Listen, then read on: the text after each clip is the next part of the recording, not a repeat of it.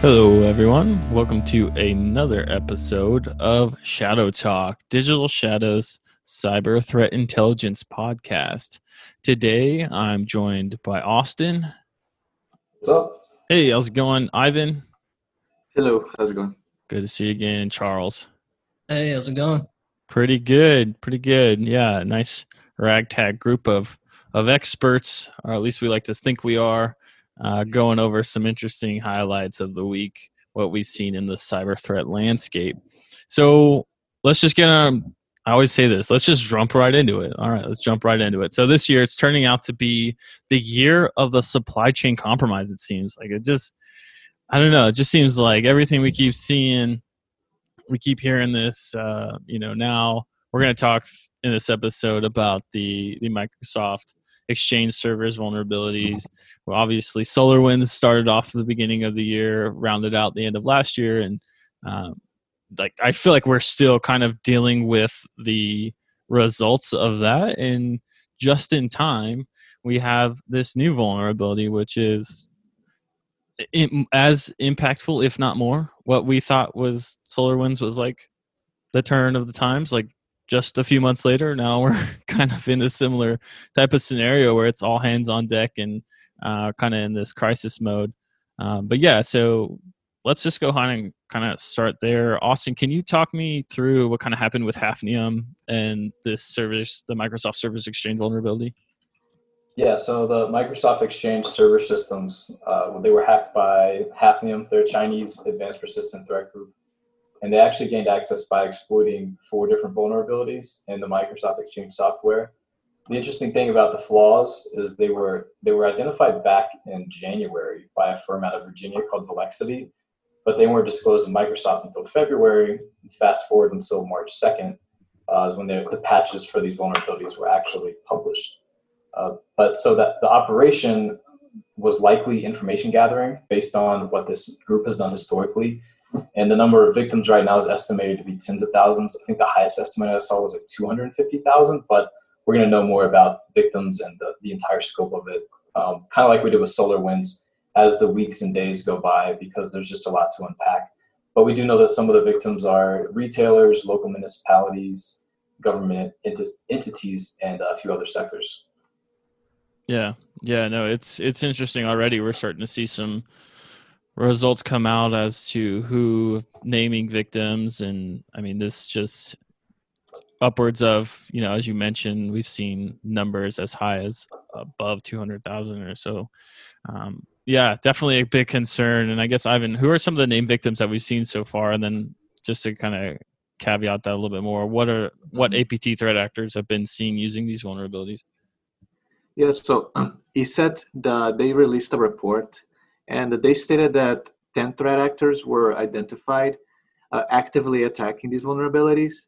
And these included Tick, which is also known as Bronze Butler, Lucky Mouse, which we also know as APT27, Calypso, Webisic, Winnet Group, which we also know as APT41, Cactus Pete, which we also know as Tonto Team, Shadowpat, Microsync, DLT Miner, and also the Opera Cobalt Strike and the ISS backdoors were observed in these attacks. And it could have been more than 10 threat groups, but these are the ones that we know for sure at the moment. Yeah, no, I think it's safe to say that there's plenty of more threat groups that are probably leveraging these vulnerabilities, especially, and we'll kind of talk to this more in a second about the POC that's kind of floating around and what could be some of the potential implications out of that. But I guess, Charles, just to get us a little bit more of a good understanding of the technical aspects of what happened, can you kind of talk us through that? Yeah, so I mean, there was a total of like 4 zero-day exploits that were used, and this mostly targeting those on-premises Exchange servers. And so basically, the attackers, what they were doing was they found that you could send specially crafted post requests to these vulnerable servers. They were using that to write web shells, and then once they were on network, with that web shell, kind of as a method to get on there, they'd start doing stuff like they were like dumping LSAS, so they could get like NTLM hashes, stuff like that, pass the hash and move laterally through networks and continue to spread. But they were using a variety of techniques to kind of maintain that persistence by adding accounts, things like that. So pretty standard behavior once they were on network, but they just happened to use these 4 new 0 days to get on there. Yeah. Yeah. So, I mean, it's just kind of interesting to see. And I guess I wanted to kind of open it up for discussion here. Like, is this more significant than SolarWinds? Like, are we, I mean, it just kind of seems like in some ways we thought SolarWinds was this like big deal. In many ways it was a big deal, but now we're seeing this reporting of what is likely going to be something that's going to be talked about for quite some time. Does this overshadow SolarWinds? I mean, I think in like the short term future it does, just because it's the big story. But when I think of comparing it to SolarWinds, I think the one big difference that I think you can make a comparison with is just how much longer the Russian threat actor was, persistent on the SolarWinds servers compared to this one. That just started in January. I mean, the scale of the attack is massive in both cases. But I got personally a little more concerned that activity can go unnoticed for so much longer with SolarWinds. But the implications of this attack are just starting to unfold. So I guess we'll have to wait and see. Yeah, I definitely think there's going to be more coming out, especially in the short-term future with the amount of attention that this is garnering from the entire landscape, the entire kind of cybersecurity realm right now. So I think we'll definitely be able to kind of make that conclusion as things go on, but it just kind of reiterates what we've all been saying is how like impactful these kind of supply chain or these kind of third-party attacks can be, especially in your tech stack, how detrimental. And so now that we're kind of like seeing this POC kind of floating around, maybe we can kind of talk through what could be some of the potential implications about that. I don't know, Ivan, do you have any thoughts there? Yeah, we could definitely see ransomware groups exploiting these vulnerabilities, because ransomware groups, they're known to exploit vulnerabilities after they have been disclosed. And a really good example is how the Ryuk ransomware group, they targeted the zero logon vulnerability for months after it was released and patched. So there are a lot of companies who may delay patches, or maybe they fail to patch their systems correctly. And the threat groups are going to be trying to exploit that, and especially those in the ransomware threat landscape. So that's definitely a possibility. Yeah, absolutely. And so, I mean, even if they kind of right now take advantage of the news story and gain an initial foothold, they can just lay dormant and just sit there until they're ready to kind of go ahead and then execute the payload or execute the ransomware attack. So, I mean, it's just kind of scary to think that potentially this could have lasting implications, as like you mentioned, what we saw with Ryuk and how they use zero log on to basically move from an attack that might take days to, I think it was 5 hours or so from the point of an initial malicious email to the point of full domain-wide encryption on their target. So, yeah, it'll be interesting. As you know, we've kind of always, all of us has said that more of this just needs to come out. More research and stuff will be coming out here shortly. And I guess, like, I just kind of wanted to talk about how, like, the potential that there is a shift in this targeting. So, like, last year, the focus was obviously on COVID-19. And, like, we did see some reporting of nation-state resources targeting vaccines, or like think tanks kind of looking at how the different countries were approaching their response to COVID-19. And now that we're kind of seeing this, or at least reporting is coming out that at least, from an adversarial perspective, or adversarial reporting that's coming out saying that they have a good kind of control on COVID-19, the COVID spread is kind of declining. I kind of wonder if there is this shift in targeting now. Are they kind of returning back to business as usual? Last year it was all about ransomware. We saw ransomware kind of rampant. Not that ransomware is not rampant still, but I think it's interesting to think about, like, okay, so now because of the shift in kind of the threat of COVID-19, like, are we going to see some more nation state activity as the year goes on? Any of you guys' thoughts there? I mean, I think just the trend we're seeing, there's definitely so much room for potential for other APT groups to, just when we think COVID's over and life goes back to normal, I feel like the attacks happen when you least expect them. So that could be something to look out for. Yeah. And I also wonder too, like, could have last year have been maybe they were using the time as an uplift of their resources or their capabilities. Maybe they were developing, nation state adversaries are kind of developing their capabilities in that space. And now they're kind of really rolling it out, and we're kind of seeing the effects of that. And I mean, the counter argument too, maybe there was a lot of targeting, and we just didn't know about it last year. It was just not as kind of like understood or not seen as much because all the reporting was focused elsewhere. But it'll be interesting to see as the year kind of goes on if we kind of keep with this trend. I know, just like I said, I really don't think we've really understood SolarWinds completely, and now we're going to have to see and sift through the repercussions of this. Yeah, it's going to be interesting to see how the year kind of progresses and as more kind of comes out about this. But moving forward a little bit onto a new topic, but kind of that similar thing, kind of the supply chain attack where you gain access to one organization and that gives you access to multiple victims. So this attack that happened in January involving Excellion, it's still relevant, and we're still seeing, I think there was about 3 or so victims being extorted this week by the Clop ransomware team. Ivan, can you just kind of recap us on the Excellion incident? Who is Excellion? Who are the actors involved there? Yeah, for sure. So Axelion, they are an IT company in the United States, and they have a product offering called FTA, which is a file transfer application that is used to share files. And several vulnerabilities were identified in this FTA product recently. And the threat actors, they exploited these vulnerabilities to infiltrate companies and install a web shell. And this web shell, it allowed them to exfiltrate data from companies. And then these companies later got emails asking for a ransom for data that was hosted on the Clop ransomware data leakage website. So that means that the attack was likely conducted by Fin11 because Fin11 is known to deploy the Clop ransomware.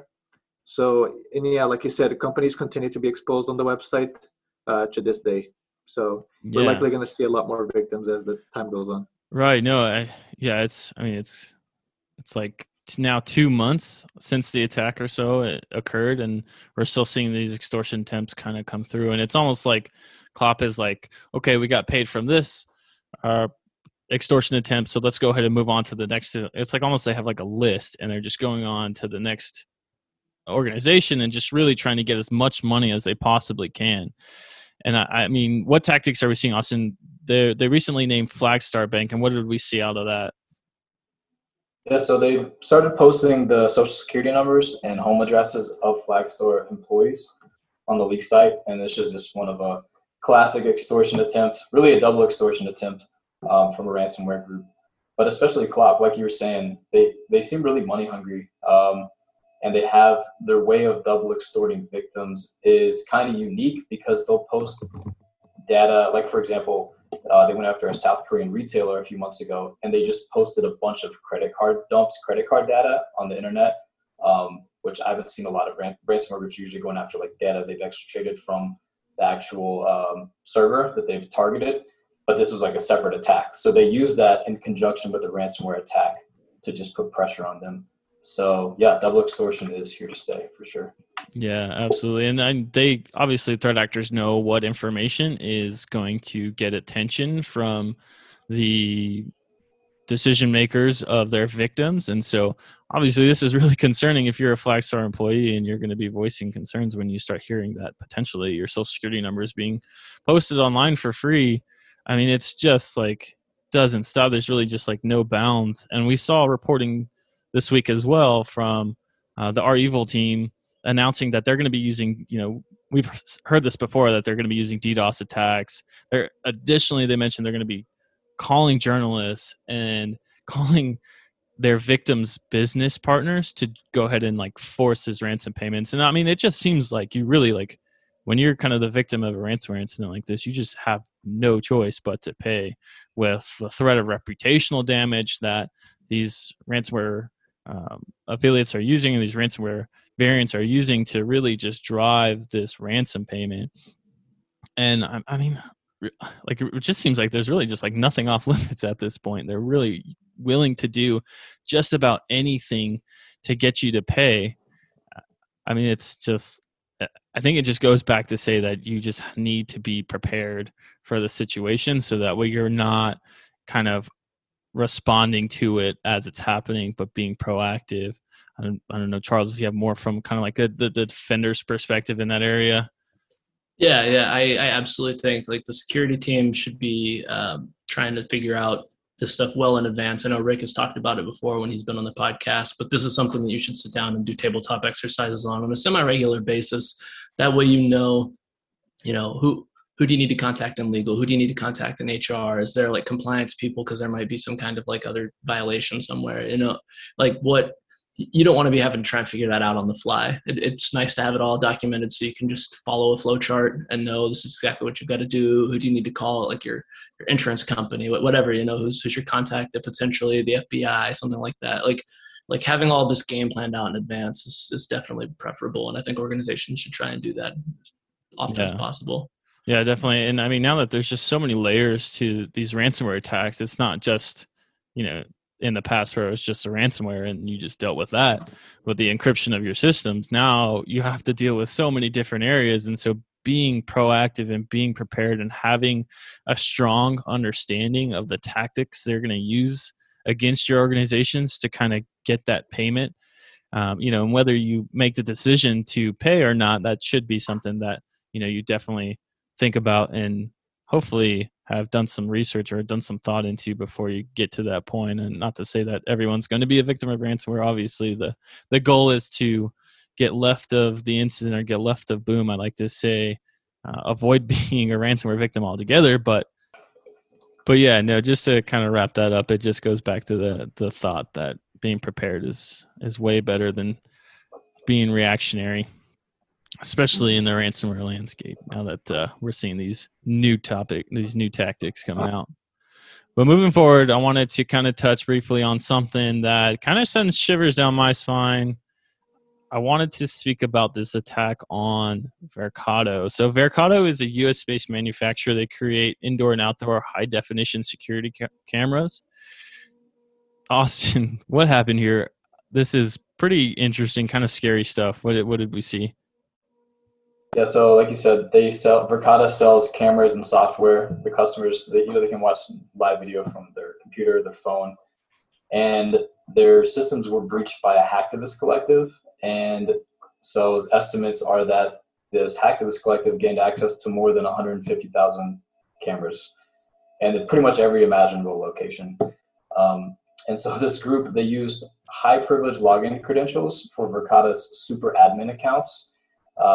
They publicized their findings, and they said they were motivated by lots of curiosity, fighting for freedom of information and against intellectual property, and a huge dose of anti-capitalism. So I thought their angle was, sounds like a hacktivist. Pretty interesting take on why they did it. But another interesting point to this,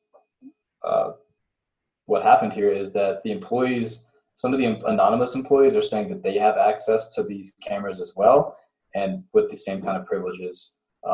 So it's really pretty damaging violation of privacy and security for these customers that have this, own these cameras. Yeah, I mean, just to kind of speak through some of the customers and some of the video feeds that were posted, I mean, they include like schools, offices, gyms, banks, health clinics, county jails. I think Tesla was one of the named customers of Verkada. So, I mean, obviously, from my perspective, I mean, if anybody is able to go and it was just a super admin password that they were able to kind of come across. But I mean, there's intellectual property theft potential out of this. There's potential, obviously more malicious things could come about as well. But it's just scary to think that this kind of like super admin access was out there. And I don't know, Charles, we've seen it in the past where those super admin accounts can be a potentially bad idea. But what do you think defenders can maybe take away from this one? I mean, it's just kind of goes back to the basics, really. I mean, don't leave like do your best to secure admin credentials. Try and restrict access to who has those things. Try and use strong, unique passwords so they can't be guessed. It just kind of just goes back to just general password management. That's really the big thing. And try not to just have these super admin accounts that can just do everything and not have them very well protected. Yeah, absolutely. And I mean, we've seen that before with that Twitter incident where a lot of high profile accounts started publishing some tweets that were obviously fraudulent. They weren't made by the original Twitter authors. And so it came out that there was a tool used by employees, or kind of like the super user tool. So obviously concerns there, especially if you're going to have a tool like that. Probably be a good idea not to have a password posted anywhere that would give anyone access to that tool, or potential hacktivist collective. And I mean, who knows, maybe somebody, maybe a threat actor had gained access to this fly feed and didn't report it the way that this hacktivist collective did. I don't know. Can you guys think of any other ways this could have been used maliciously? I mean, there's espionage, spy angle to it. You just don't know who all has access to it. Yeah, I mean, it's kind of just scary to think that put our kind of criminal hat on. I mean, like banks, it had access, and like the feeds were pretty clear too. Like it looked I feel like it could definitely be used for blackmail. I mean, if you come across something that is blackmail worthy, is a huge risk. For sure. No, I mean, it just goes back to, you just have to kind of look at everything. Look at all your third-party suppliers. Look at everything, all the different things that you use. And I mean, even down to the cameras that you might have as for security, things that are built to protect you could be used against you, which we've kind of seen repeatedly in the space. Cool. All right. Well, that kind of wraps up the content for the week. I will imagine that our podcasts going forward are probably going to mention a few of these topics again. So definitely keep an ear out for those to come along. A few plugs where we put out a few blogs this week that I'd like to kind of reference. So one of those, we actually mapped the MITRE ATT&CK framework to the DPRK financial crime indictment. We did I can't believe it's been a full year since COVID-19 really kind of came about, especially in the States. So a year in review, just kind of looking at what COVID-19 and the concerns for cybersecurity. So that blog's pretty good on our website. And then finally, additionally, another MITRE ATT&CK mapping to the Microsoft Exchange zero-day exploits, which we talked through today. Cool. But other than that, I appreciate Charles, Ivan, and Austin for joining me today. Glad to be here. Thank you. Yeah, thanks. Yeah, absolutely. Thanks for giving us a listen. If you want to reach out, feel free to reach out to me. I'm on Twitter at AlecA6. Happy to go ahead and discuss threat intelligence and the like. But if that's all we have, go ahead and wrap up for the week. Hope everyone has a safe week, and we will talk to you soon. All right, thanks for listening. Bye, all.